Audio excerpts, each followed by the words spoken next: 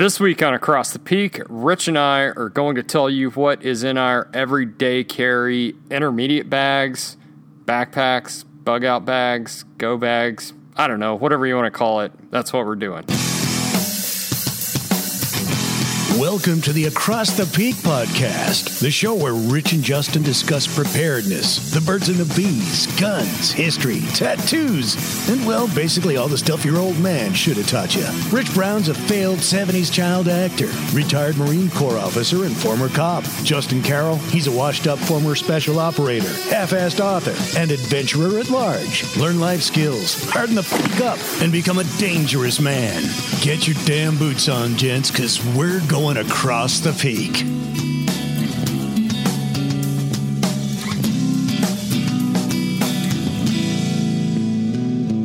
Rich, what's going on, man? Another day of sipping on Guinness and talking to you, my brother.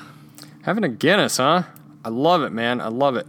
Nothing sexy, just tried and true Guinness. That's right, brother. That's right, man. Would you say that is your go-to beer? Or is there something else? I've got one beer in mind that if I sit down at a bar, if I sit at the bar at a restaurant, or if I walk into a place, I've got one beer that's in my head that I'm always going to see if they have on tap. Is that yours? I would say so, yeah, probably. I mean, I'll always ask, what do they got dark on tap? And then we'll go from there, you know. It depends. There's Calf Killer Brewing Company is from here in part of Tennessee I'm in, and they've got some, you've had one, the Scorned Hooker, which is pretty good. I'm a big fan. If I can get a black and tan, what is that? Half Guinness and half Harps or Smithwick's or something like that. Big fan of those. But just for something I can pick up at the grocery store and have a great beer, man, I'll probably grab Guinness. Yeah, Guinness is not a bad beer at all. I like it. But man, my go-to beer, well, I guess there's two of them, and either one I'm just as happy with if they got it on tap, is either Sam Adams Boston Lager. I don't like a lot of their seasonal stuff. I love their winter lager, but just good old-fashioned Sam Adams Boston Lager, I am crazy about that stuff. And the other one is Fat Tire, and I was talking about this with my girlfriend the other day. She loves Fat Tire as well, and we both remember a time when you could only get that stuff like out in and around Colorado. And at the time, man, Fat Tire was the cool, hip, like hot fad beer to drink. And now everybody kind of snubs their nose at it just because you can get it here. The nature of the beer itself hasn't changed. It's just the fact that everybody can get it now. It's not cool anymore, right? Yeah, and there's a lot of things. Like when I'm in Montana, which I will be here in about a week, I'll drink this thing called Moose Drool, which is really good out there. If I'm down in New Orleans, I'll have an Abita Amber or Abita Turbo Dog. So if I'm in some of those towns where they have the beers that I like, man, I'll definitely forgo my usual for that, you know.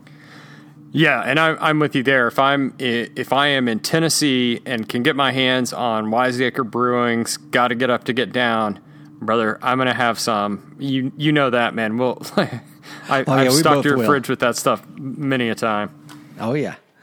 So what are this today is like EDC part 2, right? Everyday carry part 2. And we're going to talk mostly about the concept of a go bag and then kind of let people know what we got in there, right? Yeah. Well, I haven't said what I'm drinking today yet. Oh shit. What are you drinking? And this is definitely a beer I want to put out there because I love this. It's from a brewery called Two Roads out of Stamford, Connecticut. And you can find their beer a lot of different places. The problem is you can't find this one. It's called, again, the brewery's Two Roads, and this is called Lil Heaven. And, man, it describes itself as a crushable India Pale Ale, and it sure is, man. It's not overly hoppy. It's just got a nice, crisp, man, it comes in a can. This is what I think of when I think of a hot day, summertime beer, man. That sounds good, man. I've never had that before. It's real good. If you run across it, I really like their label design. The beer is just fantastic. If you run across Two Roads Lil Heaven, do yourself a favor and grab a 12-pack of it. No doubt. Yeah, I've never even heard of it. I'll be on the lookout, bro. Anyway, I just had to get that out. Do a little buzz marketing for Two Roads. Do them a favor. Give them the old Across the Peak bump, right? I'm sure they'll see it. Your marketing rep, you can feel free to give us a call. So anyway, sorry to cut you off, man. You were just going into what the show is about and saying that this is about our intermediate bags, our second line kit, our probably a million different terminologies for what this actually is. For me, this is just it's kind of just my computer bag that I take to work. This isn't a dedicated bag that sits in a time capsule at home just waiting for me to break glass in case of emergency. So that's where I'm kind of coming from on this. What else did you have to say on this? Because I'm just rambling on. Yeah, Justin, I think of it pretty much identical to the way you do. You know, I'm not in any kind of unit where I need to have a kit bag that supports the mission or anything like that. So, you know, the mission is kind of what we're going to talk about, as in how we prepared for the things that are in our bag. And we can get into some of the things that we've seen in other people's bags that maybe we agree with or don't agree with. And I don't even know, where do you want to start with this thing? Well, so I just kind of wanted to talk about kind of my philosophy on this, my strategy on this. So anytime you talk about a go bag or bailout bag or bug out bag or whatever the case may be, or just the backpack that you carry around on a daily basis as a preparedness-minded person or a self-defense-minded person, I think the tendency is always to jump to, what weapons can I put in here and what, survival type stuff can I put in here and that sort of thing. And that, like I hinted at, that's not how I view this at all. I actually have this bag full of stuff that I actually use on a daily basis. Almost everything in my bag gets used on a regular basis, with the exception, I do have a fairly robust first aid kit. I have had some fairly extensive medical training, and I'd like to be able to take advantage of that if the need arise. And a big part of that is just having the stuff on hand. So I have a decent first aid kit that doesn't get used for, or most of the materials in that doesn't get used. I keep Band-Aids and stuff like that in it as well. But the majority of my stuff is kind of tailored to my lifestyle, not maybe daydreams about what might happen in some like very outlier type scenario, or what I like to imagine my life as being like. It's actually kind of tailored to fit what I actually do on a day-to-day basis or week-to-week basis or whatever the case may be. Does that make sense? It does make sense. And same here. I mean, as we go into the bag, you'll see that mine is probably tailored a little bit more to the winter time frame, but maybe not so much. Maybe that's just what I have in here right now. But I did want to keep it true to what my bag is set up for. And normally, if I'm traveling more than, say 5 or 10 miles from home, maybe 20 plus miles from home, I'll throw it in my truck. But gosh, man, I couldn't agree with you more though on the whole idea of this isn't what Rich's future weirdo fantasy bag. This is like it helps me, be successful in my daily tasks. Yeah, and if you look at things, not just my daily tasks, but I travel. And I've looked at things back in, I don't know if you remember, Rich, but the power went off widespread in the Atlanta airport. And as a result, people sat on the terminal for hours and hours and hours, sometimes in the double-digit hours, still sitting on an airplane that has run out of water, run out of food to give to people, just sitting there on that runway because that airport can't get those, jet bridges out to the planes to get those people unloaded. You've got people sitting there 14, 15 hours.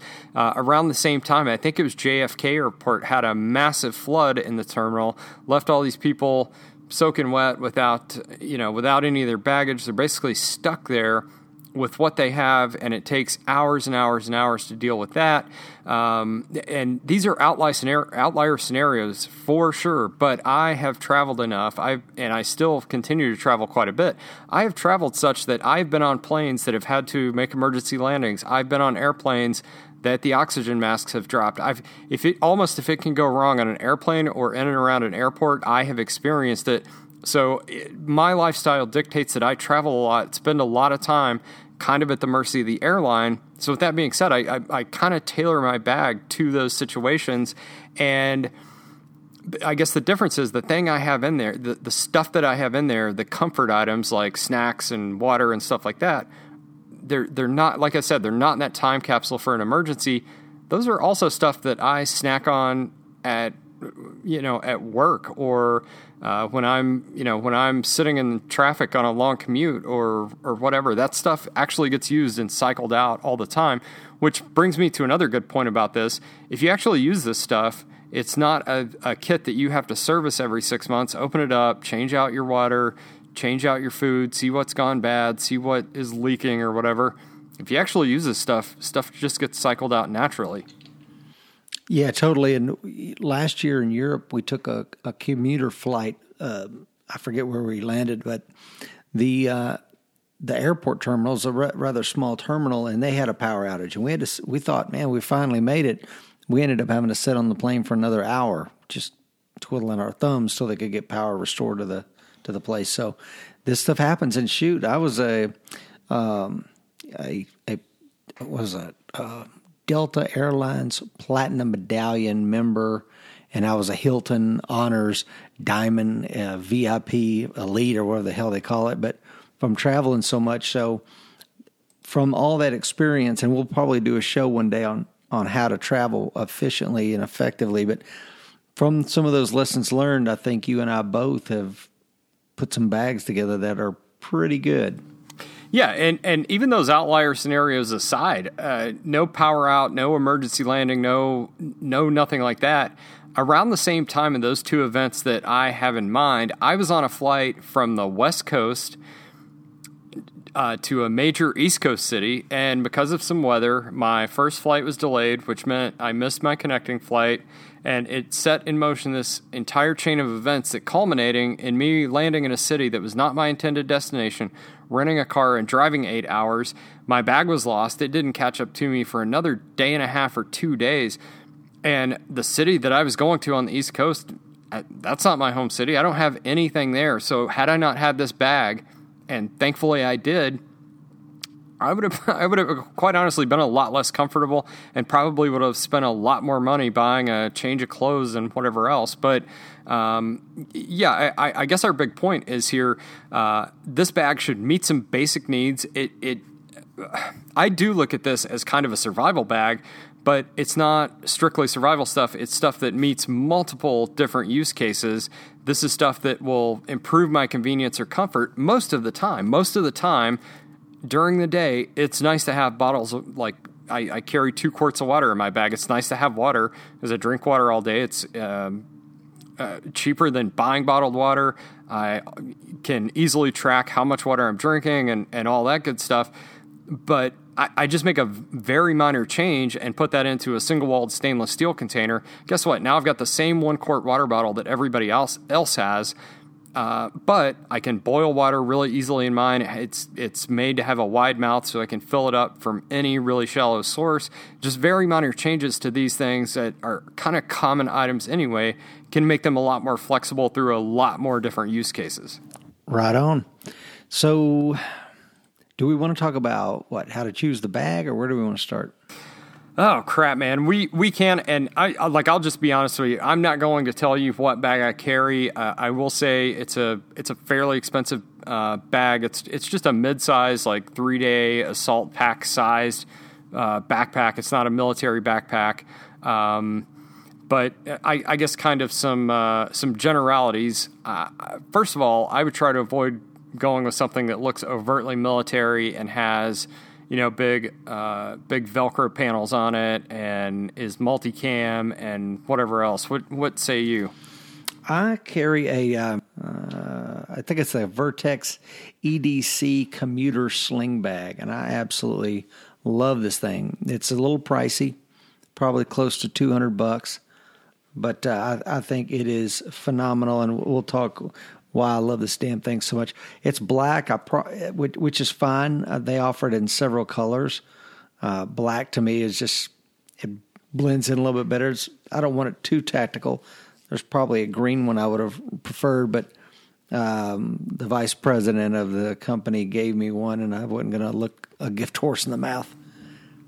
Yeah, agreed. So the way I pick my bag is basically based off the ability to carry a laptop. I have to carry a laptop for work. I have to travel with a laptop a lot, and I don't leave my laptop at home ever if I travel because I have to use it. I have to have that access. So that's kind of the linchpin of my whole system, is being able to carry a backpack. So if you're a person that works in an office with a computer, I would probably say pick a backpack or a sling bag or whatever that accommodates your computer that can just turn into your day-to-day work bag. I'll be honest with you, man, I'm not going to carry a backpack with all my emergency equipment, survival stuff, whatever you want to call it, in addition to a computer bag that I have to carry anyway. So I think you get a lot of mileage from kind of combining use cases. If you're a construction worker that carries a lunchbox every day, I'd probably pick some kind of backpack that could double as your lunchbox, or look at your individual situation and find something that works with it already. I would kind of advise against like a sole dedicated separate bag, quite just logistically, because most people aren't going to bother to carry it and have it with them. Yeah, I agree with you. You can laptop fits great in here, but it also has a compartment for. I think you've seen this bag. You know, you can spin it around and unzip it, and it falls open and reveals all your kit inside, and it's really great for one-handed manipulation and some other really cool stuff. So I'm definitely loving this bag. Which on that, I'll just sidetrack on that. I'm kind of against carrying a firearm in a bag. If you carry a firearm in that bag, that means at that point you're married to that bag. You can't set it down. I would be constantly checking that thing if I set it down in a restaurant or something. My firearm goes on my body. That's where it goes. End of story. If I'm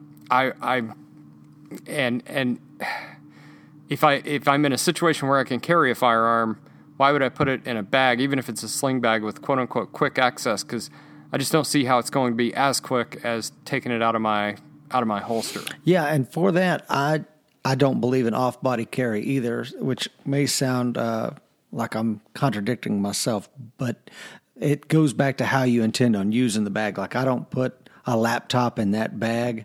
That bag stays in the truck unless I have to grab that bag and go treat somebody's wounds, or I don't have a firearm on me for whatever reason. I grab the bag. I mean, the bag pretty much stays married to the truck or in the house unless I have to go. So it's not something that I'm necessarily walking around with, which goes back to, how do you intend on using it? What is it doing for you? That bag, because I do carry firearms and ammunition in it, doesn't necessarily go through the airport with me. If I do take it through the air, I have another bag for the airport, not that one. But in that one, I keep sanitized. I don't have guns, magazines, or any kind of crap like that in it. Because last thing I want is TSA finding a 9mm round in it when I'm going through security. Yeah, so my solution for that, I do carry a couple extra magazines in my bag, and that is just for the simple purpose of if I find myself in some kind of last year I did a major trip that was about 1,600 miles both ways. If I find myself 1,600 miles away from home with what I've got in the vehicle with me, I want to have a little more than just my one magazine in my gun and the other one on my body.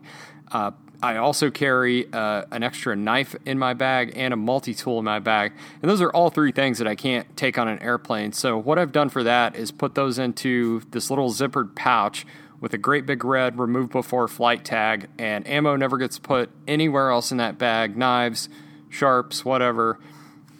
They all go into that one little separate compartment, and before I go to the airport, I make sure I remove that remove before flight bag. That's its own discrete little module in there. But generally, yeah, I wouldn't carry loose ammunition. I wouldn't carry magazines or anything of that nature in my bag because, man, it's just the risk of 1 9mm round. Even though in the TSA's own studies, the TSA misses 95% of stuff that they try to get through, still the penalty for that's pretty damn high potentially. Yeah, my brother was he's still on active duty, and he was with a unit, and they were down at the Miami airport. And part of his job was to try to smuggle some stuff through the airport. And I think they did it at Fort Lauderdale International Airport as well.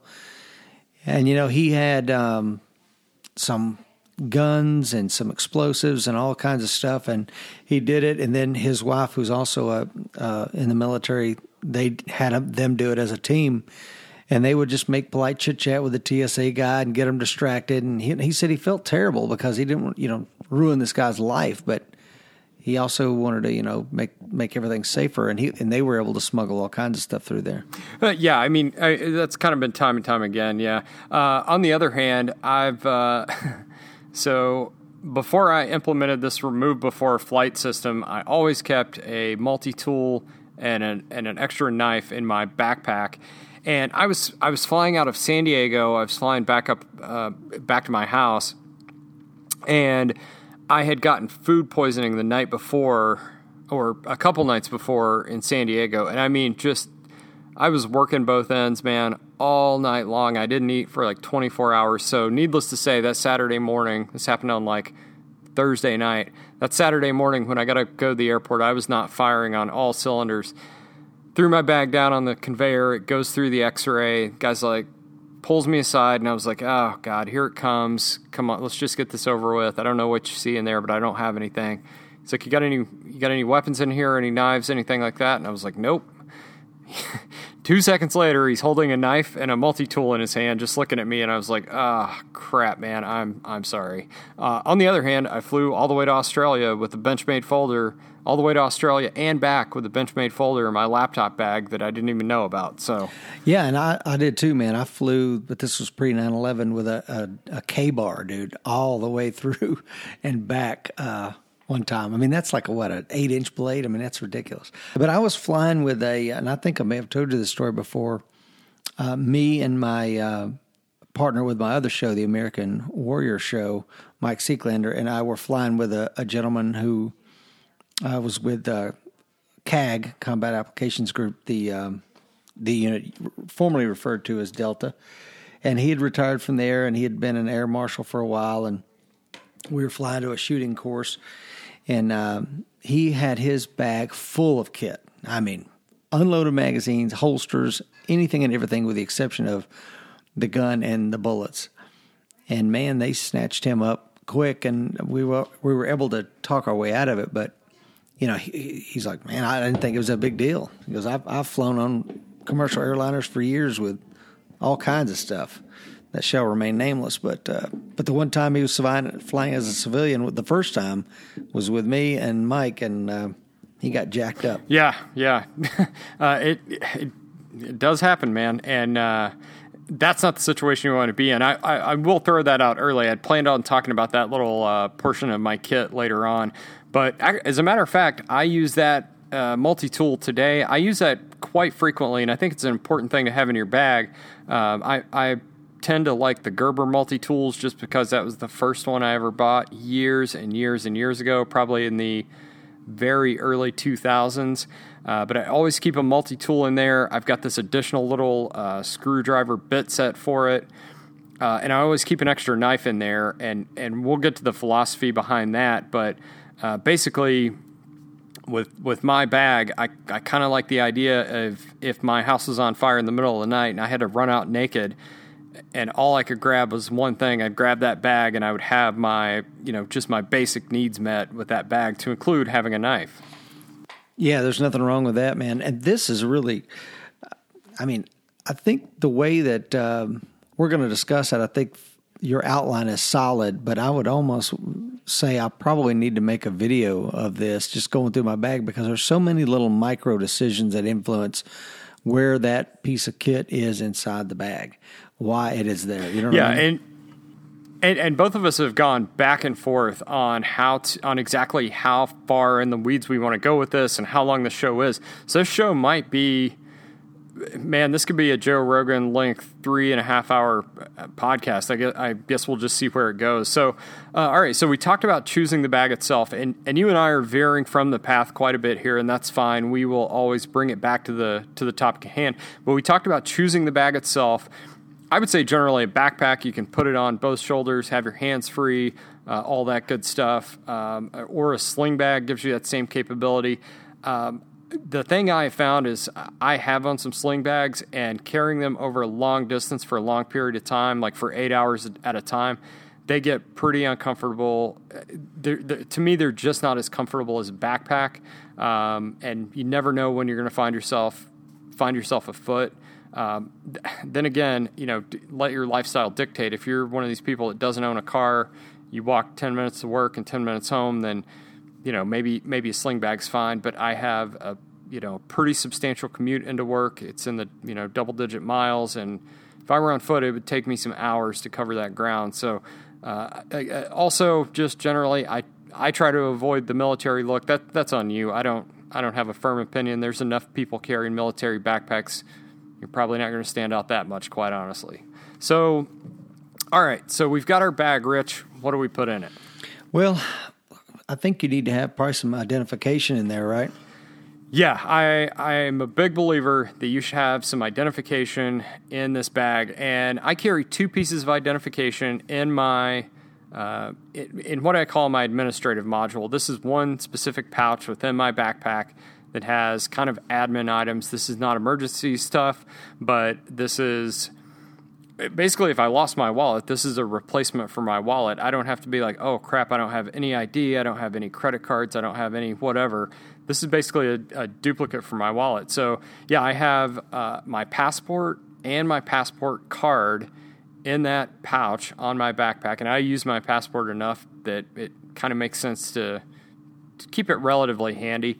And I keep those 2 things there's a reason I like those 2 things. First, they're both federally issued IDs, so they're issued by the federal government. They should be accepted by any state government anywhere. They should be recognized as an official ID. They have very long expiration dates. Your passport's good for what is it, Rich, 10 years? 10 years, yeah. Yeah, it's good for a very long period, so it's not like it's going to expire in 2 years. And it doesn't have a home address on it. So if I lose this bag, if this bag gets stolen, whatever, you don't know where I live, and you're like, oh, I see all the stuff this guy has in this bag. I'm just going to go to his house, and he's probably got a bunch of other cool stuff too. So I like that stuff for that reason. The only thing I am really, really careful about with my passport, especially since I got a new passport about 1.5 years, 2 years ago, I think I was one of the last people to have a passport without that RFID chip. I always carry that in an RFID blocking bag, but an extra government-issued identification I think is absolutely imperative to have in this bag. No, I would agree with it. I would agree with all that. So what about money? Well, I think it's hard to do much of anything without some money. So if you lose your wallet, I carry money in multiple different forms here, and let's go little to big. So I always have some coins, and it seems counterintuitive, but I found myself at the Denver airport at 4 a.m, completely stuck, been traveling all day. My flight out's canceled. Nothing opens for 2 or 3 more hours, and I'm starving to death, and I got to feed myself out of vending machines. I'd like to have some coins. You might have to pay parking meters in some cities. You may have to pay tolls in some places with coins. I always like to have $4 or $5 in quarters in my bag. The next thing, I'm probably going to have somewhere between $30 and $40 in small bills, 10s, 5s, and 1s. And then I'm going to have, and we'll just say a couple $100 in hundreds, just in case. Again, this is assuming that I am that I'm somewhere, far from home, which again mates up with my lifestyle. If this doesn't apply to your lifestyle at all, you can disregard some of this, or you can lower the amount of cash, we'll say. But if I'm somewhere far from home, it's probably going to take me a little bit of money to get back home, so I'm always going to have a little bit of money on me. And then the last thing, I am almost on the fence about saying this one, but I also keep a 1-ounce gold American Eagle in my backpack because I have a theory. I have a principle, I guess you would say, more so than a theory, that I will never travel anywhere on the planet without taking enough money in some sort of liquid asset like gold to get myself back home. And there are outlier cases, but there's plenty of cases that prove this out where, I have a friend that traveled to a country, happened to be traveling to a country when that country's government collapsed, money became worthless. It became really, really hard to get out of that country. So, yeah, you should definitely have some money on there. And then you might also want to think about having duplicates of maybe your credit card, maybe your ATM card, which I want to point out is not the same thing as a debit card. Your debit card has very, very different legal protection than a credit card. If your credit card gets stolen and used, it's really easy to get that money back. If your debit card gets stolen and used, your bank's probably going to take care of you, but the legal obligation is much less so than a credit card. So what you might want to ask your bank for is a duplicate ATM card rather than a debit card. That would be my number one option because it can't be used for any purchases. No one can swipe it to buy anything. It can only be used in tandem with your PIN to take money out of the ATM. So that's my money module. I would say some coins, some small bills, and then depending on your lifestyle situation, bump up the cash from there depending on depending on how far you travel from home. I love that, man. I learned something there. I don't normally carry change, but I'm going to throw some in there because that's a great idea. And, I've mentioned it on another episode. Normally, in my bag, I only carry 5 20s, but I think the idea of carrying some smaller bills is probably a solid idea. Yeah, and my strategy with that is the same. If I've got to feed myself out of vending machines, I want the smallest bills I can get in case I don't get change. If I've got to buy something from a gas station, I don't want to pull out $100 bill to buy a gallon of water and some Snickers bars. I'm going to do that in the smallest transaction I possibly can.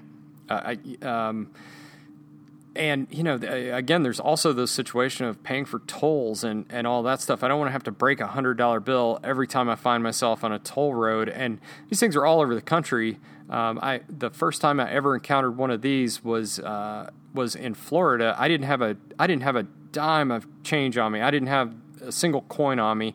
And all of a sudden I find myself on a toll road, and the only way you pay it is to toss coins into a basket. There's no human there.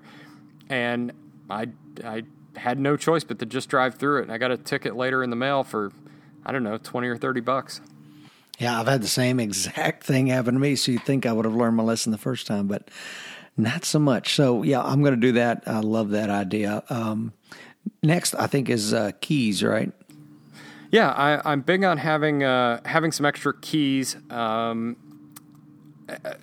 a minimum, an extra house key and an extra car key.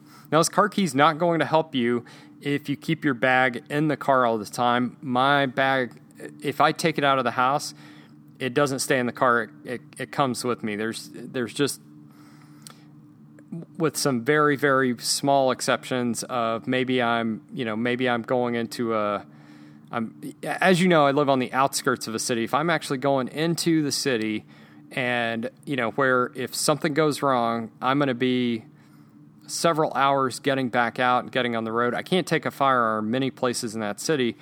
So maybe I'll throw my gun in my bag and leave my bag in the car. But generally, if I take the bag out of the house, it goes with me everywhere. So having an extra car key is pretty important if I lose my keys or if I have to run out of my house in the middle of the night. Just practically, because it's on fire, I would like to have a car key. And then other things, if you have gun cases or a storage locker somewhere, you might want to consider having that key with you as well. So for me, this is also a big, big reason that I'm a firm believer in not carrying anything with my home address on it. If I have my home address, I don't also want to provide that person with a key to my house. That just doesn't seem to make sense to me.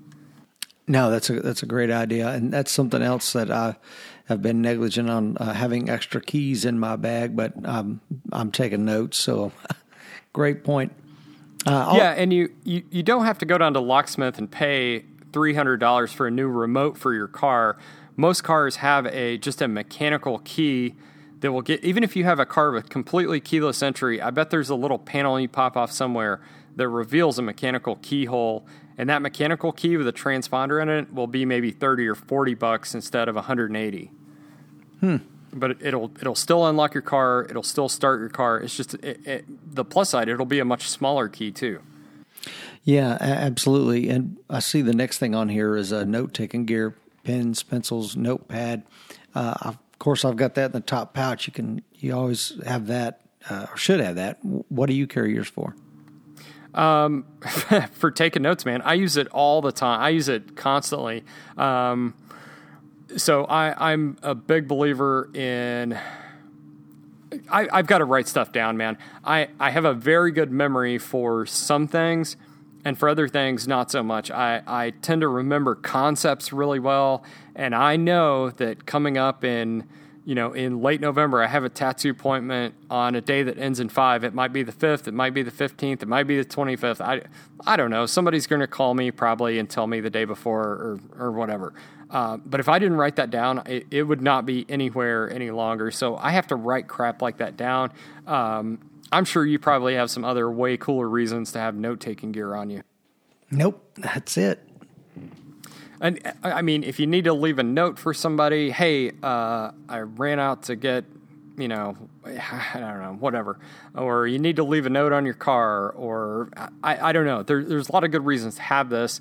And again, I'm not about single-use items. I'm not about having a bunch of items in my bag that are limited to, I can only use it for one single thing. I'm going to have this I'm going to have NODs, night vision goggles, in my bag.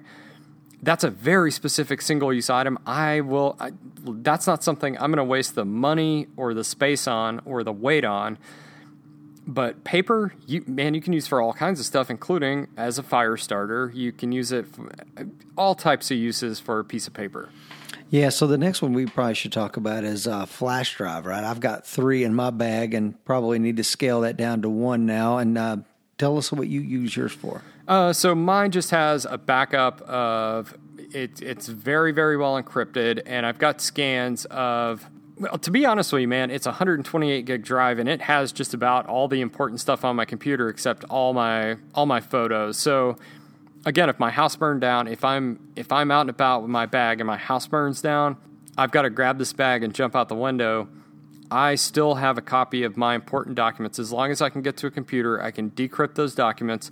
I can show my deed to the house. I can show my insurance policy. I can prove that I own these bank accounts, whatever the case may be. Yeah, I like that. And do you have a recommendation on encrypted thumb drive? Well, I'll tell you, the one I have in my bag it's a pretty expensive flash drive. It's called the Corsair Survivor, and it's a flash drive that's built into this aluminum tube with a screw on top. And I really just got that one because it's really, really rugged. I don't have to worry about it breaking. I don't have to worry about it getting wet. I don't have to worry about just it getting smashed in my bag. Believe it or not, man, my bag gets tossed around pretty. It sees a lot of use. I hike in this bag. It's not just a commuter bag. So I just bought that one because it's really rugged, and then I encrypted it myself with a tool called Veracrypt. And I can definitely write an article on how to use that. And I'm sure at some point we will do an episode on, data security, digital security, whatever you want to call it, because I can speak at length about that. Yeah, I literally just took some notes on that. So Corsair Survivor. All right, man, I'm going to have to get one of those. Yeah, man, it's a pretty cool drive. So admin stuff, what have I missed, man? I think you got it all. I mean, the only thing that I was thinking while you were talking is I've been in Israel, where you've been in Israel, right? Yes, sir. Do they still have those phone tokens the last time you were there? I don't. Or was that a long time ago? I was not there very long. Yeah. Basically just long enough to get drunk in Haifa a couple times, and that's about it. Yeah. Well, I mean, there's certain places where you might need some other stuff to get around. In Israel, at the time I was there, you had these phone tokens if you wanted to make a call. So I kept one on my around my neck, literally, because I didn't want to be caught without it. But if there's something like that in the area you're at, or let's say you have some credentials, like I was going through my bag in preparation for this, and my emergency services coordinator badge was still in there from when I was doing that stuff for Tennessee Emergency Management Agency. So if you have creds, I would throw them in there as well. Yeah, so I'm going through mine right now just to see if I'm forgetting about anything. But that's a really good point, man. I like that a lot. So yeah, my extra keys. Well, I'm not gonna. Oh, so another thing I carry in there also is a backup flashlight. So my Phoenix LDO2, I carry a second one of those in my backpack.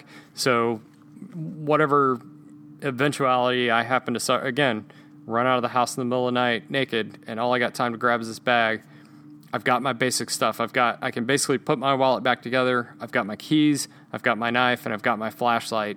I've got a really good starting point to go on from there. Well, and I like yours. I'll be completely honest with you. I think our bags are set up for a little bit different ideas, but yours is more like I will tailor a bag to be that travel bag when I'm traveling, but this is more like the one I've got sitting here next to me is more of my, it goes in my truck, and if the truck breaks down, I grab the bag and we go mobile kind of thing. But I like the concept. No, I'm with you, man, and I like the idea of it of tailored bags for specific situations. And if I had as you know, I travel pretty light. I haven't lived anywhere longer than 2 years since I was 16 years old. I try to keep possessions kind of to a minimum. I don't have a house full of stuff. And like, while I would love to have if quote unquote the shit hits the fan and whatever, and I've got to bug out, like, this is what I'd love to have that bag set aside. But for me, it doesn't make sense. Financially, it's expensive to put together a bag like that. It takes up space. It's something I got to move every time. It's something I got to maintain. It just doesn't make sense for me. This bag I use every day. It's very much a generalist bag. If I go for a hike, I throw a couple more things in there. If I get on an airplane, I take a couple things out of it. But other than that, man, from hopping in the car to drive out to your house, many hours, to hopping on an airplane, to fly to another country, to just going to my office, I pretty much have the same capability day in and day out, no matter what. It's not perfect for any of those situations, but it's good enough for all of them. Yeah, I agree, and I like the idea of the remove before flight module.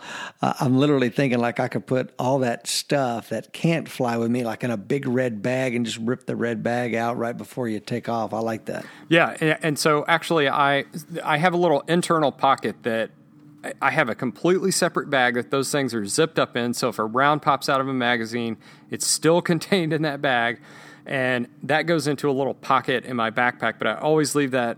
I bought a cloth remove before flight tag online, and that's always hanging out of that. So as soon as I look in the bag, I see that every single time. Or if I'm about to get on a flight, I pull that thing out and throw it in my check bag or leave it at home. Yeah, I'm stealing that idea. So let's talk about electronics, man. What do you do there? Oh man, I've got a bunch of stuff here, and this is tailored to my lifestyle. So actually, hold on one second, Rich. I'm going to pull out this bag and go through it, item by item, while we talk about it here, because you might have to rein me in, man. I can definitely talk about this stuff ad nauseum, and I don't want to bore the listener, but I've put a lot of thought into this. So at a minimum, I think you should absolutely 100%, anywhere you are likely to find yourself, be able to charge your phone. So in my use case, traveling more or less constantly, I travel less now, which I'm really grateful for, but traveling all the time, man, your phone is your lifeline. Your phone is how you get in touch with people when you land where you land. It's how you book hotels when you get stranded on the ground. It's how you call the airline to get rebooked. It's how you navigate yourself from the airport to wherever you're going. It's how you manage all these different things. It contains a myriad of information. So I have thought very long and very hard and very deeply about how to keep my phone charged. So first things first, I have a charging cable in there. That is probably no surprise at all. I also have an extra battery, like a pre-charged battery. You know what I'm talking about, Rich? Yeah, I have one in my bag also. Yep. Now, I couldn't tell you who makes it or anything, or how many kilojoules or whatever it will do, but it'll give me about 1 or 2 charges at least. Yeah, so mine is made by a company called Anker, Anker, and they make a variety of different sizes. Mine's about the size of a candy bar, and I will get about 2 full charges. If my phone is completely dead, I'll get about 2 full charges, plus a little bit, maybe another quarter to a half a charge based on that. And when I am traveling, you'll notice if you ever travel with me, I am compulsive about keeping my phone at 100%, just because I've been in way too many of these situations. So when I'm at the airline terminal, I'm not using my pre-charged battery. I'm finding a chair with a outlet, and I'm plugging my phone in, and it's going to be at 100% when I get on that plane. If I happen to get on that plane and they have chargers built into the seats, guess what I'm doing? I'm plugging that phone in. I'm keeping it at 100%. When I land and I get in my rental car, I'm fishing out my cable, and I'm plugging it in, and I'm keeping my phone at 100% until I get to my hotel and I'm comfortable with my area. But you use your phone so much for navigation, for communication, for all these other factors. I think it's almost irresponsible not to keep it charged, and it drives me crazy, man. I see tons of travelers, and I'll be standing in lines behind somebody that's about to get on a cross-country flight for 5-6 hours with, I don't know, 25% on their battery. And I'm like, man, how do you even do this? Yeah, and there's no reason for it, man. These things, I've got an Aduro. I just looked at it at external battery charger for my iPhone, but these things are like $25. Keep one charged up, keep it with you. I mean, there's no reason not to have one. They're super light. I mean, they take up almost no space. Why not? And yeah, there are times where you'll need that. I use mine fairly frequently. I try to use it at least once a month if I'm not traveling, just to exercise the battery. But keep that thing charged up. So I always have a cable for my phone, and I have a cable to charge my battery pack. And, like I said, I was in a situation where just to get from the West Coast to the East Coast took me 24 hours, involved about 6 hours of driving in a rental car. I needed to be able to use that phone the entire time. So 2 cables, one to charge the phone, one to charge the battery. I have just a standard USB 110 volt to 5 volt USB adapter so I can charge my phone. But I also have a second one that has 2 USB ports, and that might sound redundant, but I can charge my phone and my battery at the same time off of that 110 volt plug. So you might be wondering why I also have the one that only fits into one, that only holds one USB accessory. It's because it's much smaller, and I've been in airports during Christmas time and Thanksgiving time and whatever, where if you can find room to get one charger in, you're doing really, really good. And I don't want to only have the big one that takes 2 USB cables, which won't fit into all spaces. Does that make sense? Yeah, it makes total sense. And that's I do all that. And the next thing I see that you have on here, maybe I'm jumping ahead, is batteries, since we're talking about charging stuff. Yeah, so I have extra AAA batteries, and those are basically for my EDC flashlight. And I always keep an extra set of earbuds in there, just because that's my entertainment, dude. I listen to podcasts and audiobooks. I listen to music when I'm at home cooking dinner or whatever, but when I'm traveling and it's pumped right into my head, I'm trying to learn something, that's what's more entertaining to me than music. It takes my mind off the travel and all that stuff. So, in a nutshell, that's what I'm rocking with. And one other app I will mention. I don't like to mention a ton of apps, but I always keep an app on my phone called OSM and this is an OpenStreetMaps application that lets you download. If you've got the storage space, you can download map data for the entire world. You can download maritime charts, contour line maps, whatever you need. I always download street maps through this for wherever I'm going. Even if you don't have cell phone service, your GPS in your phone will still work. I think that's a massive value add for a cell phone. Yeah, same thing. The earbuds for me is not just for listening, but it's also communication, hands-free communication, and batteries. I don't even run anything that necessarily takes 2 AA and 2 AAA, but I do carry 2 AA and 2 AAA in case I need that, as well as the CR123 batteries for my EDC flashlight. But I also have a headlamp in my kit. Absolutely love headlamps. I've got them.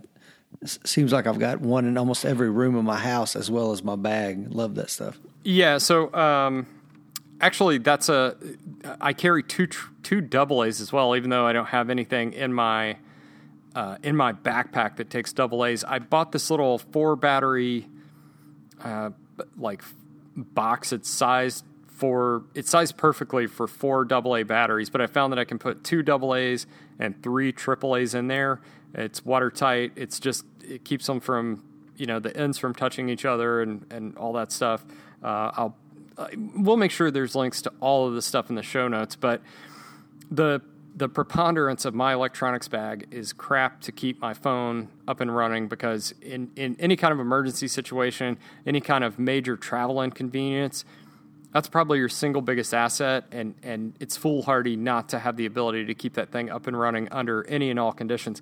One other thing that I have in there is a 12-volt adapter that I can put into like a vehicle's cigarette lighter plug, and mine has 2 ports, so if I have to, I can charge my battery and my phone at the same time. It doesn't take up any more space. If it's flush with basically the face of the 12-volt port and all that good stuff. Well, when you said watertight, you reminded me, and I just fished it out while you're talking, a smartphone watertight case. I've got one of these in my bag, and it's lanyard to the inside of the bag. And the thing I like about this is, at the moment, I don't have my phone in it. I don't need to have my phone in it, but I have. If I had to take this bag and pare it down, I could take this off the lanyard, remove it from the bag, and I have everything I need to start a fire. And it's got a multi-tool and some other really cool stuff in here. And I can empty this stuff out, put it in my pocket, and then turn my phone off and put it in here to conserve the battery. So one of those things that I think is probably not a bad idea to carry. If you really want to nerd out on this, Rich, I also carry an iPod Touch in here that has basically a backup of my phone. So it's an inexpensive, basically backup phone. Unfortunately, it only works on Wi-Fi. iPod Touch doesn't have a GPS chip or whatever. I wouldn't recommend that for the generalist bag. That is kind of an outgrowth of my occupational specialization, I guess. But one thing I want to point out about this electronic stuff is it's all in its own bag. So it's basically, if I need anything electronics, I know, all right, find this particular bag, and the bag is a really good size. I'll put a link to the bag itself on Amazon too. It's a really robust bag. I've had this one for at least 5 years, and it is still going strong. It's not even close to needing to be replaced. So I like having things like kind of moduled out. Well, and I bring up the waterproof bag because I think my years in the Marine Corps and stuff has taught me that wherever I'm going, there's a high likelihood chance that it may be raining there. I may get wet or what have you. But like even my range bag, shooting IDPA this past Saturday, there was a storm threatening, and I keep some stuff to keep my gear, especially my electronic stuff, dry while I can't escape the elements. But anyway, anything else on electronics, my man? I don't think so, man. I think that pretty much covers it, and I know I kind of nerded out on that. You got anything to add to that? No, I don't think so at all. I think you covered everything, brother. All right, so what else? Let's talk about, you want to go into your remove before flight module, or have you already kind of beat that down? I think I've beat that down pretty good. Just to hit it real quick, 2 extra magazines for my daily carry handgun with magazine pouches, by the way. So if like I say, if I'm driving driving halfway across the country to New Orleans and get there, and I was there during the hurricane last year, or not during, shortly after the hurricane last year, and I had some concerns just about the security situation. I'm sorry, Houston. What was the name of that hurricane? Anyway, I just like the ability to, if I'm in a higher threat situation, a situation with a higher likelihood of civil unrest, being able to strap on that extra magazine or two. Probably not going to need them, but I'd rather have and not need than the other way around. I also carry a multi-tool in there that I talked about, an extra knife, and the one thing that I haven't mentioned is a fire starter. And my fire starter is a Sparklite, and it's a machined aluminum model that you can change the flint out with. All it does, it's got a little wheel like a lighter, and it makes sparks. And you have to have, it comes with some tender in the box, and that you pull the tenders out, you pull the Sparklite out, and it catches those sparks really, really well, and just real simple, real robust. Be hard to break that thing. Yeah, same thing here. My remove before flight would, like I said, the Glock 26, and I've got 2 extra magazines, but they're Glock 17 magazines, but they'll fit either my Glock 26 in the bag or the Glock 19 on my waist. The multi-tool, I've got an extra knife in there. I've even got a knife. This is something I started after going to the UK last year. The only knife that you can carry over there, I picked up from Spyderco. And because it's a weird carry anywhere, conform to the weird UK laws, it'll also conform to a lot of like Chicago and stuff like that. So I keep that in the EDC as well, because that's something that maybe I can carry in some of those really strange areas. Fire starter as well. I've got a Bic lighter. I've got some matches as well as a little magnesium fire starter. Oh, and I'm gonna tell on myself. I have one other thing that may sound a bit odd. I do carry handcuffs because the ability to restrain someone without harming them, I think, is important. Although the legal risk associated with restraining someone and taking their rights away is huge, but I would rather do that than do long-term harm to someone who is having an episode or something. As far as stuff to make a fire, man, I have a Bic lighter, a box of matches, I should say, and a little magnesium fire starter kit. And that's about that. I mean, I'm going to have to look into what was it you said you were using again? It's called a Sparklight, and they made them out of plastic for a long time. It comes in this little plastic box. It's maybe half the size of a deck of cards, and the little tool itself, I don't even know how to describe it. It's basically just the striker portion of a Bic lighter on a little handle, and the other part of that box holds a bunch of these tenders. They're just like these tightly packed cotton that you fan out a little bit and shoot some sparks into. Yeah, I like that. And we talked about fire starter kits. Those are very important because I'm addicted to staying warm, Justin. I don't know if you knew that or not. Yeah, man. And let me just say one thing on that. So a fire starting kit is one of those things that most people will probably never use, but I think it's important to have it in there because it takes up there's almost no cost. It takes up very minimal space. It takes up very minimal weight. It's not dangerous. It's not a thing that is expensive. It's not something you have to replace or repair all the time. But if you need it, you really, really, really need it right then. So having it costs almost nothing, really easy to have it. And even if you don't need it, what have you really lost? Exactly. And I'll tell you, also in that I've got a knife that I carried in Europe. It was one of the only kind of knives you could legally carry. And I purchased it, and now I keep it in my bag in that remove before flight parts of the bag. That is a knife that I could probably carry legally in Chicago or some of the places that are more or less non-permissible environments. Out of curiosity, do you mind saying what it is? Because that I might consider that as well. Yeah, it's made by Bird, which is kind of it's part of the Spyderco. It's I believe it's their UK pen knife or something like that, specifically made for the UK market. Yeah, it's the Tern, Tern. Oh, gotcha. Okay, it's a UK legal knife. But I figure if it's legal, if it's legal in the UK, man, come on, it's got to be legal here. Got to be, man. What else? What else we need to talk about? Did we talked about? Where do we leave off? I think we need to talk about. Is it time to talk about first aid stuff? Yeah, and I know that I'll get mine out of the way real quick, and then I know you got a lot of stuff in your bag. I carry a SWAT T tourniquet, which is that big rubber band looking tourniquet, as well as a Israeli pressure bandage. I have a Unit 1 medical bag in the house, and then I have a smaller, basically like a Unit 1 in my truck. But this is just something to carry with me. And I don't really have Band-Aids and all the stuff I should have. Oh, and one final thing, I do carry some medication, simple stuff. Benadryl if somebody's having an allergic reaction, Tylenol, and antacids, as well as 3-day supply of my own personal prescription medication. I just made a note to add Benadryl to mine. Talk about considerations with some prescription medications, because that's not that's not something I have right now. I don't have prescription medications, but I would think if that's something that you really need, that's really, really important to have and take care of, right? Yeah, one time I like I said, I got snowed in this place and I used up the 3-day emergency supply that I carry with me at all times, and I was still stuck. So I called my wife and I said, hey, can you call the doctor and call it into this place that I could walk down and get it? There was a pharmacy within walking distance. So it's something that you definitely need to consider.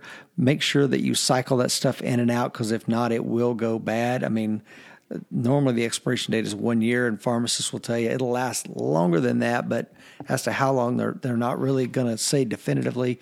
So it's been my take to just go ahead and cycle it in and out within the year. So I've got 2 questions for you on that, and I'm not trying to get you. I'm just genuinely curious. So first, do you have any kind of special container that you keep that in to keep it, I don't know, free from light, or to keep it from getting the pills from getting chipped up or whatever? And 2, are you aware of basically the legal requirement to carry that in a marked container that says that's for you if it's a prescription medication? How do you deal with that? That's great questions. But again, our bags do different things. So this bag doesn't go through TSA. So it's just for Rich, and the stuff that's the container that I have it in is waterproof and no light can get to the medication. The 3-day supply that I have in my bag that I fly with, now those pills remain in their the ones that were prescribed to me. Does that make sense? Yeah, and I would think if you were flying, even if it was to, I don't know, to somewhere just an hour away, I would probably want to have more than a 3-day supply, because, as you and I both know, things definitely go wrong with air travel. That might be if I had something like that, I might beef it up a little bit more than just exactly what I needed for the trip. Well, it's what I need for the trip plus 3 days. So if things go... Oh, gotcha. Yeah, okay, yeah. Okay, it's for the trip plus 3. Gotcha. Okay, that makes a lot more sense. Yeah, because I figure I can definitely get on the phone and get our doctor to send me a script wherever I'm at. Yeah. So my first aid kit is a little bit more of I don't know, a little bit more of a generalist, I guess also. So I carry it in an outdoor research organizer bag that I bought years ago. I wish I would have bought 10 of these things, because I don't know that they still make them anymore. But it's just this organizer bag with a bunch of little pockets on it. I think it's for, travel organization type deal. It's red in color, and I've got a cat tourniquet wrapped around the outside of it. So as soon as you look in my bag, you see this. It sits right on top of the big compartment of my backpack. There's this red container with a tourniquet wrapped around it. That's a first aid kit. The tourniquet just slips right off if you need that. And I apologize to the listener if you hear some noise. I'm opening this thing up as I talk about it. There's a very, very small, flat, zippered compartment on the front that I keep just some Band-Aids and butterfly dressings and some over-the-counter medication in that, like ibuprofen and Imodium, and I will now add Benadryl to that on your recommendation. The reason I have it in that front pocket is that pocket holds almost nothing, and it's not the main compartment. So when you zip the main compartment of this thing open, the first thing that's going to hit you in the face is 2 pairs of individually wrapped latex gloves. There's a couple of Combine dressings, and there's a couple of rolls of gauze, sterile gauze. There's another zipper compartment that has 3 or 4 more rolls of gauze. And then there's some other odds and ends stuff in here. There's some burn Vaseline gauze, a couple of strips of that. There's some, if you get into the back compartment, that's really takes the most time to get to, basically. But because I basically tiered this for what do I need immediately versus what can I take a few minutes to get out. Toward that back compartment, there's a couple of airway things, a couple of nasopharyngeal airways. There's a North America Rescue chest decompression kit that I have been trained to use, but just for you guys out there, if you're an EMT or a first responder, I probably wouldn't use those on. I'll just tell you personally, that needle decompression kit, because of the scope of practice and the level of qualification that you should have to operate that, I would only use that on myself in the event of life and death, or a family member in the event of life or death. I'm not going to use that on somebody in a motor vehicle accident on the side of the road that I don't know from Adam, this is for me and my immediate family. And then I've got some things like a couple little... Rich, do you wear contacts? I don't know if you know anyone that does, but you can buy these little eye drops that come in these little tiny plastic individual packets. I keep a few of those in there because if you've ever been out in the woods and gotten something in your eye, it can be absolutely miserable. I like to have kind of just a full spectrum first aid kit. It will deal with trauma. It's not a full-on trauma kit, but it will deal with some trauma. I could probably take care of a gunshot or two, depending on where they're at. I could probably take care of someone out of a car crash. But also, I can probably do the things that I'm much, much more likely to encounter, like treat a minor burn at the campfire or, rinse something out of my eye or my girlfriend's eye if we go on a hike or stuff like that. Yeah, and I'm glad you mentioned that because in my bag, I also carry... I have age-related, vision loss, and so I carry a backup set of eyeglasses that are also safety rated. That's a great point. I'm glad you said that. And one other thing, when you hear the listener may listen to this and go, tourniquets, I don't know. I don't really know if that's something that I need. Well, I was reminded that on my other show, the American Warrior Show, we're part of the American Warrior Society. And one of our members to the American Warrior Society was a student at Ohio State University on the morning of the terrorist attack there, November the 28th, 2016. I don't know if you remember that, Justin. The Somali refugee rammed his vehicle into a crowd of students and then jumped out and started stabbing people. And this... I actually don't remember that somehow. Oh, yeah, man. I think he injured like 13 people until a OSU police officer shot and killed him. But this young man who was on the campus as well, he saw what was going on. He wasn't sure it was an active shooter or whatever. He saw people down on the deck, and he had 2 tourniquets in his backpack and was able to hand them to law enforcement, and they were able to hopefully save a life with one of those. And he carried soft body armor in his backpack, and he was able to put that on. He got to where his sister was, grabbed her, and they fled from the scene. So in the day and age in which we're living, man, you don't have to be in Mogadishu to get attacked by a Somali. It seems like it can happen anywhere. Yeah, and I think medical equipment is probably one of the most important things you can possibly carry. If you are injured, then anyone coming up on you you're going to have the stuff to treat yourself right there. You don't have to hope, well, maybe this person has something. And secondly, it's much more common that you're going to encounter a motor vehicle accident than you're going to be in a mass shooting. There's medical equipment covers a broad range of scenarios. Some of the things we carry cover a fairly narrow band, but you should have some medical equipment, and further, you should also have the skill to use it. I don't know if I mentioned this earlier, or might have been before we started recording, Rich, but my girlfriend and I were talking. This is kind of fortuitous. We were talking about 2 days ago about taking some classes together, and just, dude, we do all kinds of stuff together, from cake decorating classes to we're going to a shooting class this Sunday to whatever. And she kind of suggested, like, I think it'd be really cool to take a wilderness first responder, wilderness EMT course. So I think we're gonna try to find that. But if you can, I'd say at the minimum, get to a Red Cross first aid and CPR course.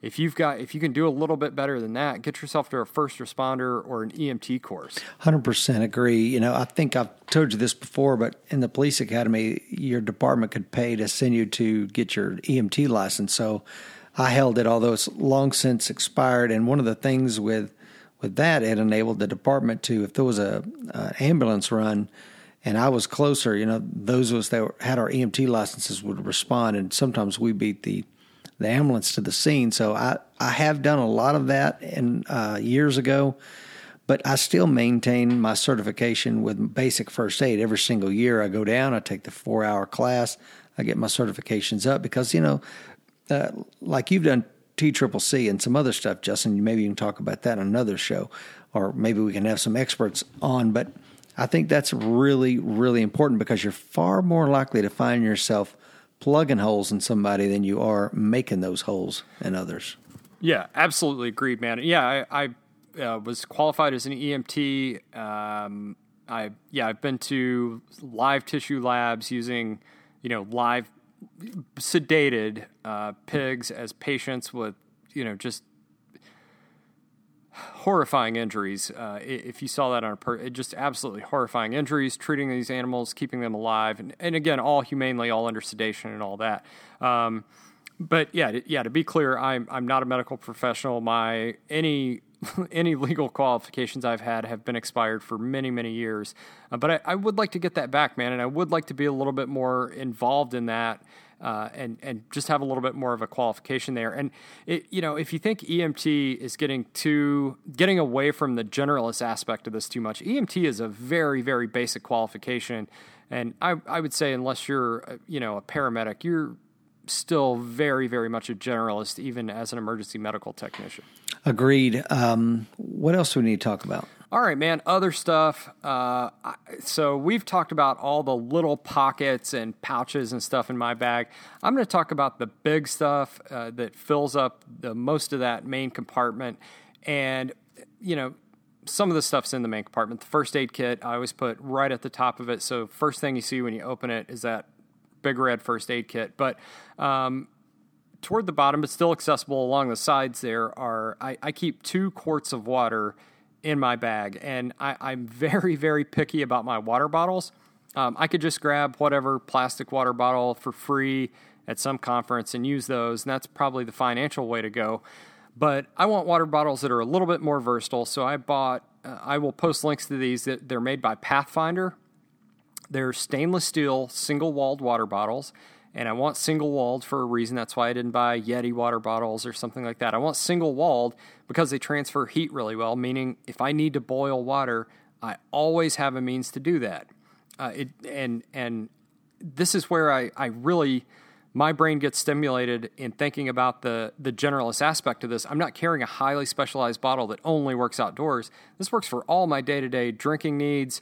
It's a little dinged up, a little whatever, but it's a great-looking water bottle. It doesn't look like anything crazy. No one looks twice at it.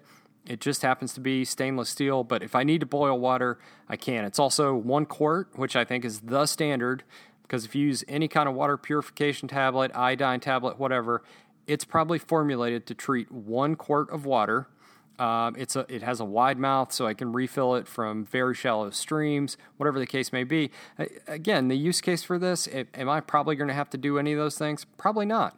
But I always want to have some water on me, so why not have it in the most versatile container I can possibly have it in?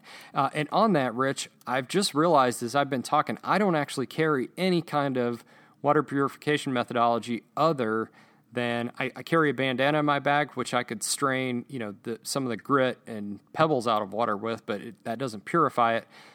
And then I could boil it, but I should probably get some of those. There's some pretty high-end water purification tablets out there that take up hardly any space at all. It wouldn't hurt to have those in there, would it? No, it wouldn't. And I don't normally carry it. I got a Sawyer Squeeze in there that I read some reviews on, and I'll be honest with you, I haven't had a whole lot of use for it yet, but it's something that takes up very little room. It's incredibly lightweight and can make, a small little Sawyer Squeeze if taken care of can make probably 100,000 gallons of water. So, and then I'll carry a 32-ounce water bottle that is thread compatible with the Sawyer Squeeze because, 60% of my body and your body and the listener's body is made up of water. So we are addicted to water, man. We got to have it. So make sure you know how to make it. Absolutely. And that kind of goes back to, there are a few specialized items in here like water purification tablets or Sawyer Squeeze, fire starters. Those are specialized tools. But looking at the cost benefit analysis, Rich, it's low likelihood that we will ever need it. Most people will not carry one for the rest of their lives and will get by with it. But some people will not get by with it. And it costs us virtually nothing to have it handy. If you had to carry around a 40-pound water purifier all the time and gasoline to run it and whatever else, I'd say no. You'd probably be fine without it. But because this stuff is so accessible, so inexpensive, so small and so lightweight, why not have it is kind of my question. Same here, man. Absolutely. Same here.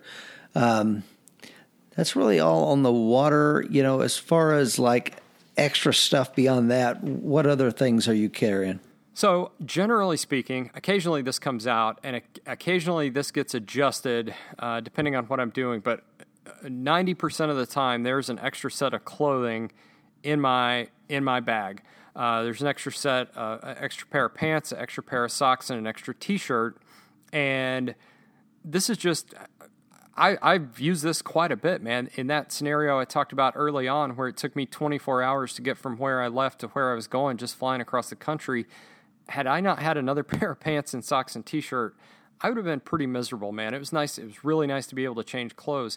But if I'm on a flight and I spill coffee on my pants, if I, all sorts of scenarios where if I'm, out on a hike and get caught in a downpour, it's nice to have a dry set of clothes to put on.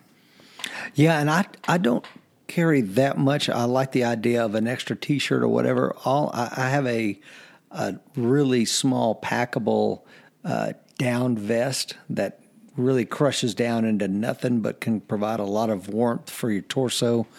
I have a pair of gloves that can either be used to, handle broken glass or barbed wire, or keep my hands warm, as well as a small polar fleece beanie that I can use to warm up.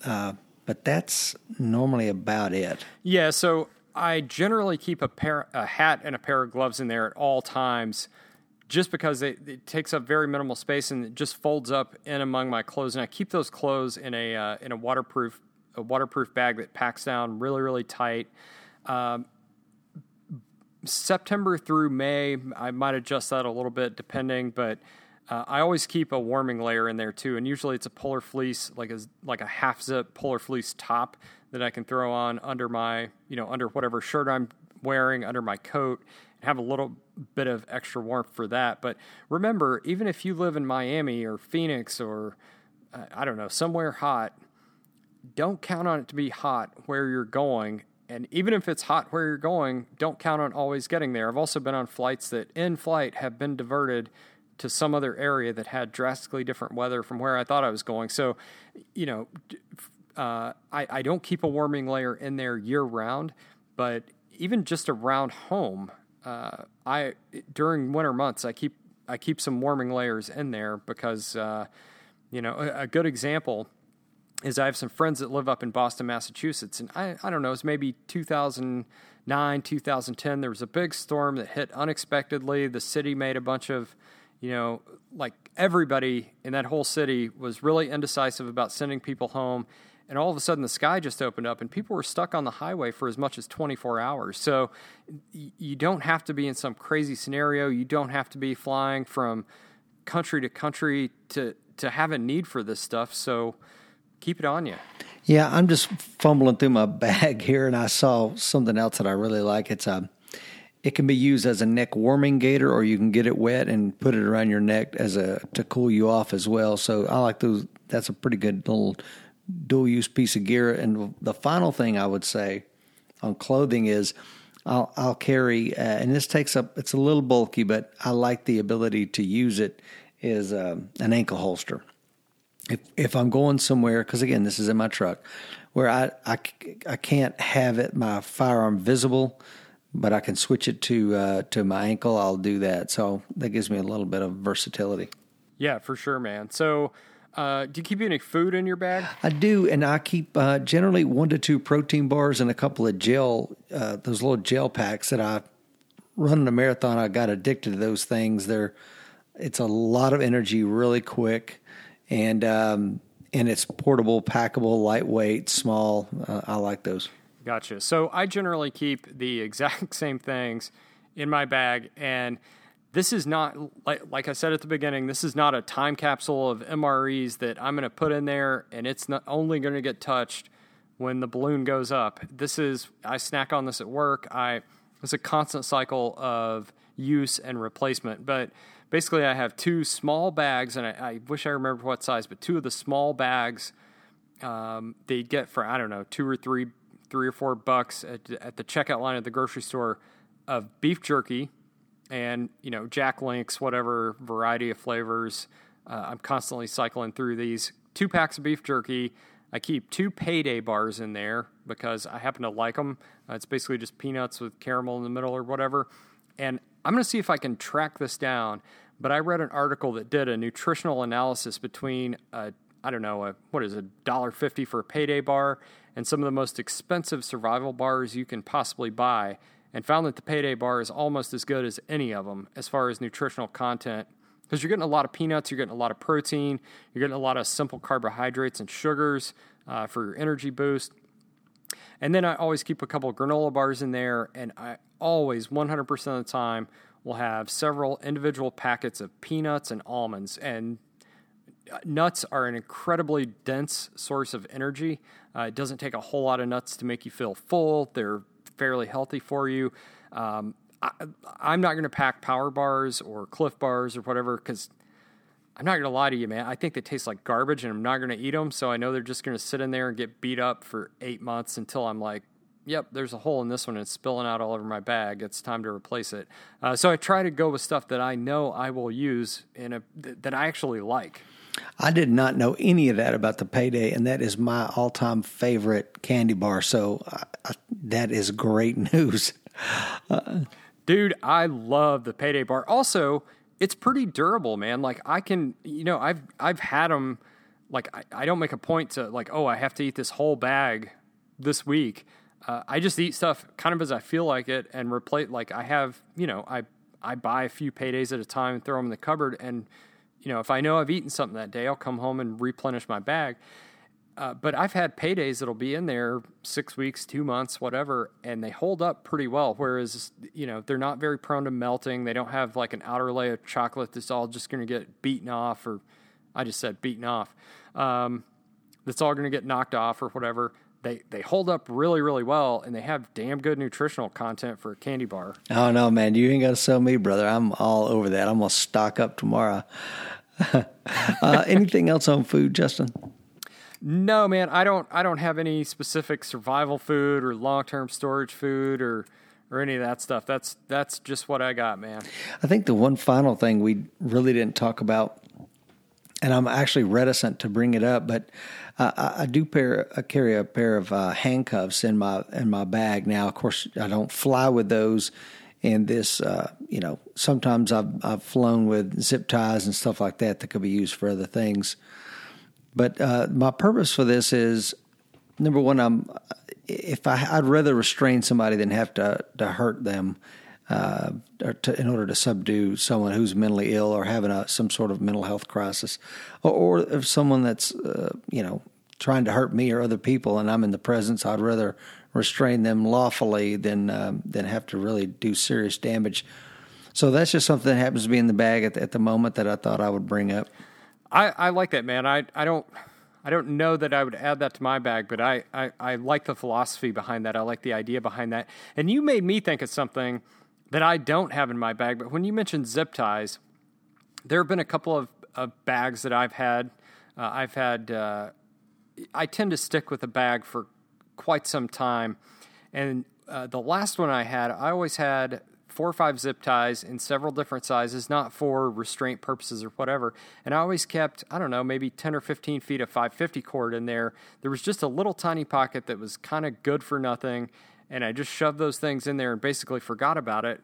And I don't have any of that stuff on me right now, but man, 550 cord is so universally useful for all types of things. I feel like I should add that back into the mix. Well, yeah, and I do carry about 25 feet of paracord or 550 cord, whatever you want to call it. And the little set that I bought actually they're like tiny carabiners on either end, so you can use it for that. You could use, if I bust a bootlace, I can cut the 550 cord and turn it into a bootlace. It's just so darn versatile, and it's so lightweight, and it can be stuffed into any kind of compartment. Once again, why not? Yeah, absolutely, man. I'm all about having a little bit of 550 cord because, man, it's anybody that's been in the military knows you can gut it. You can take those inner 5 or 7 strands of string out and use those for much smaller applications. You can, man, just a myriad of uses for 550 cord. And we didn't talk about duct tape, and I got to be honest, I don't currently have any, but I have taken duct tape and folded it over to where it made a nice square and it could be carried easily. I don't currently have that in my bag. Probably should. But one of the other things, at some point we'll talk about the things we carry for our vehicle preparedness, because some of the things that I have in the vehicle augment this bag. Like I have a large tarpaulin that is silver on one side that can be used to make a shelter, and with that 550 cord and that tarpaulin, I'm going to be making an awesome lean-to. But we could go on all day, man. But I think we've probably wore the listener out today with this episode. So let me say one other thing that I keep in my bag. I mentioned it in passing earlier, is a bandana, and I bought a large bandana. I think probably off Amazon, but I like having this because, again, like a lot of these things, there are 1,000,001 uses for it. If you find yourself in a dusty environment, you can cover your face with it. You can use it as a bandage. You can tie it over your head to give yourself some sun protection on the back of your neck. You can cut it up into strips to be dressings. Just a million. You can roughly filter water with it. All kinds of things you can do with the bandana. It takes up hardly any room whatsoever.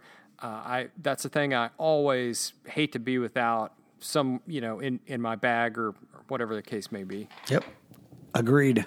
Anyway, yeah, like you said, we have probably, this one has definitely gone longer than anything we have done thus far. So, what are we doing now? Well, let's talk about Book of the Week, man. And we mentioned it before the show. I got this book yesterday, and I'm already digging it so much. I'm going to let it be Book of the Week. And then when I told you I liked it, I think you've actually read it. It's Deep Survival, Who Lives, Who Dies, and Why by Lawrence Gonzalez. And you've read this, right?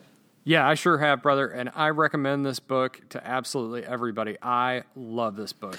Yeah, well, like I said, I'm probably about an hour into the audiobook so far and really digging it. And I think that maybe I'll be able to give a better vignette from it at some point in the future. But so far, I would recommend it. And is there anything in it you remember that rings out?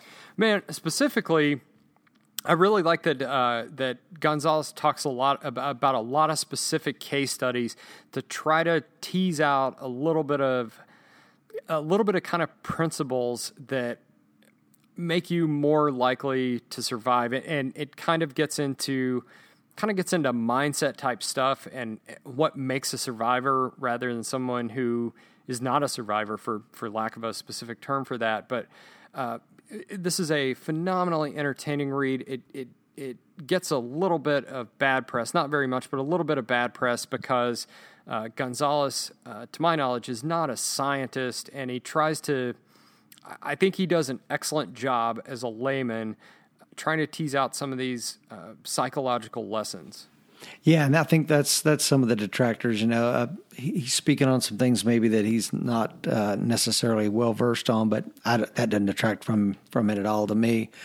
But anyway, do you want to close this out, brother? Absolutely, man. I would love to. First of all, we would like to thank everybody for listening to Across the Peak. We would like to thank everybody that has reviewed Across the Peak and rated us in iTunes. We have been astounded by how quickly we have racked up some excellent ratings and reviews in iTunes. So thank you guys for doing that. Please take the time, if you have not, to go ahead and rate and review us in iTunes. And even better, what would be real cool is if you went to one of your buddies that does not listen to Across the Peak and said, hey man, check out this show with Justin and Rich. We would love to talk gently in their ear for an hour or so every week. So please share the show with someone that could use it, male, female, whatever. We want to teach these lessons to everybody. Until next week, remember, be safe, and if you can't be safe, be dangerous. You've been listening to the Across the Peak podcast. Be sure to visit acrossthepeak.com for show notes and bonus content. Until then, be safe. And if you can't be safe, be dangerous.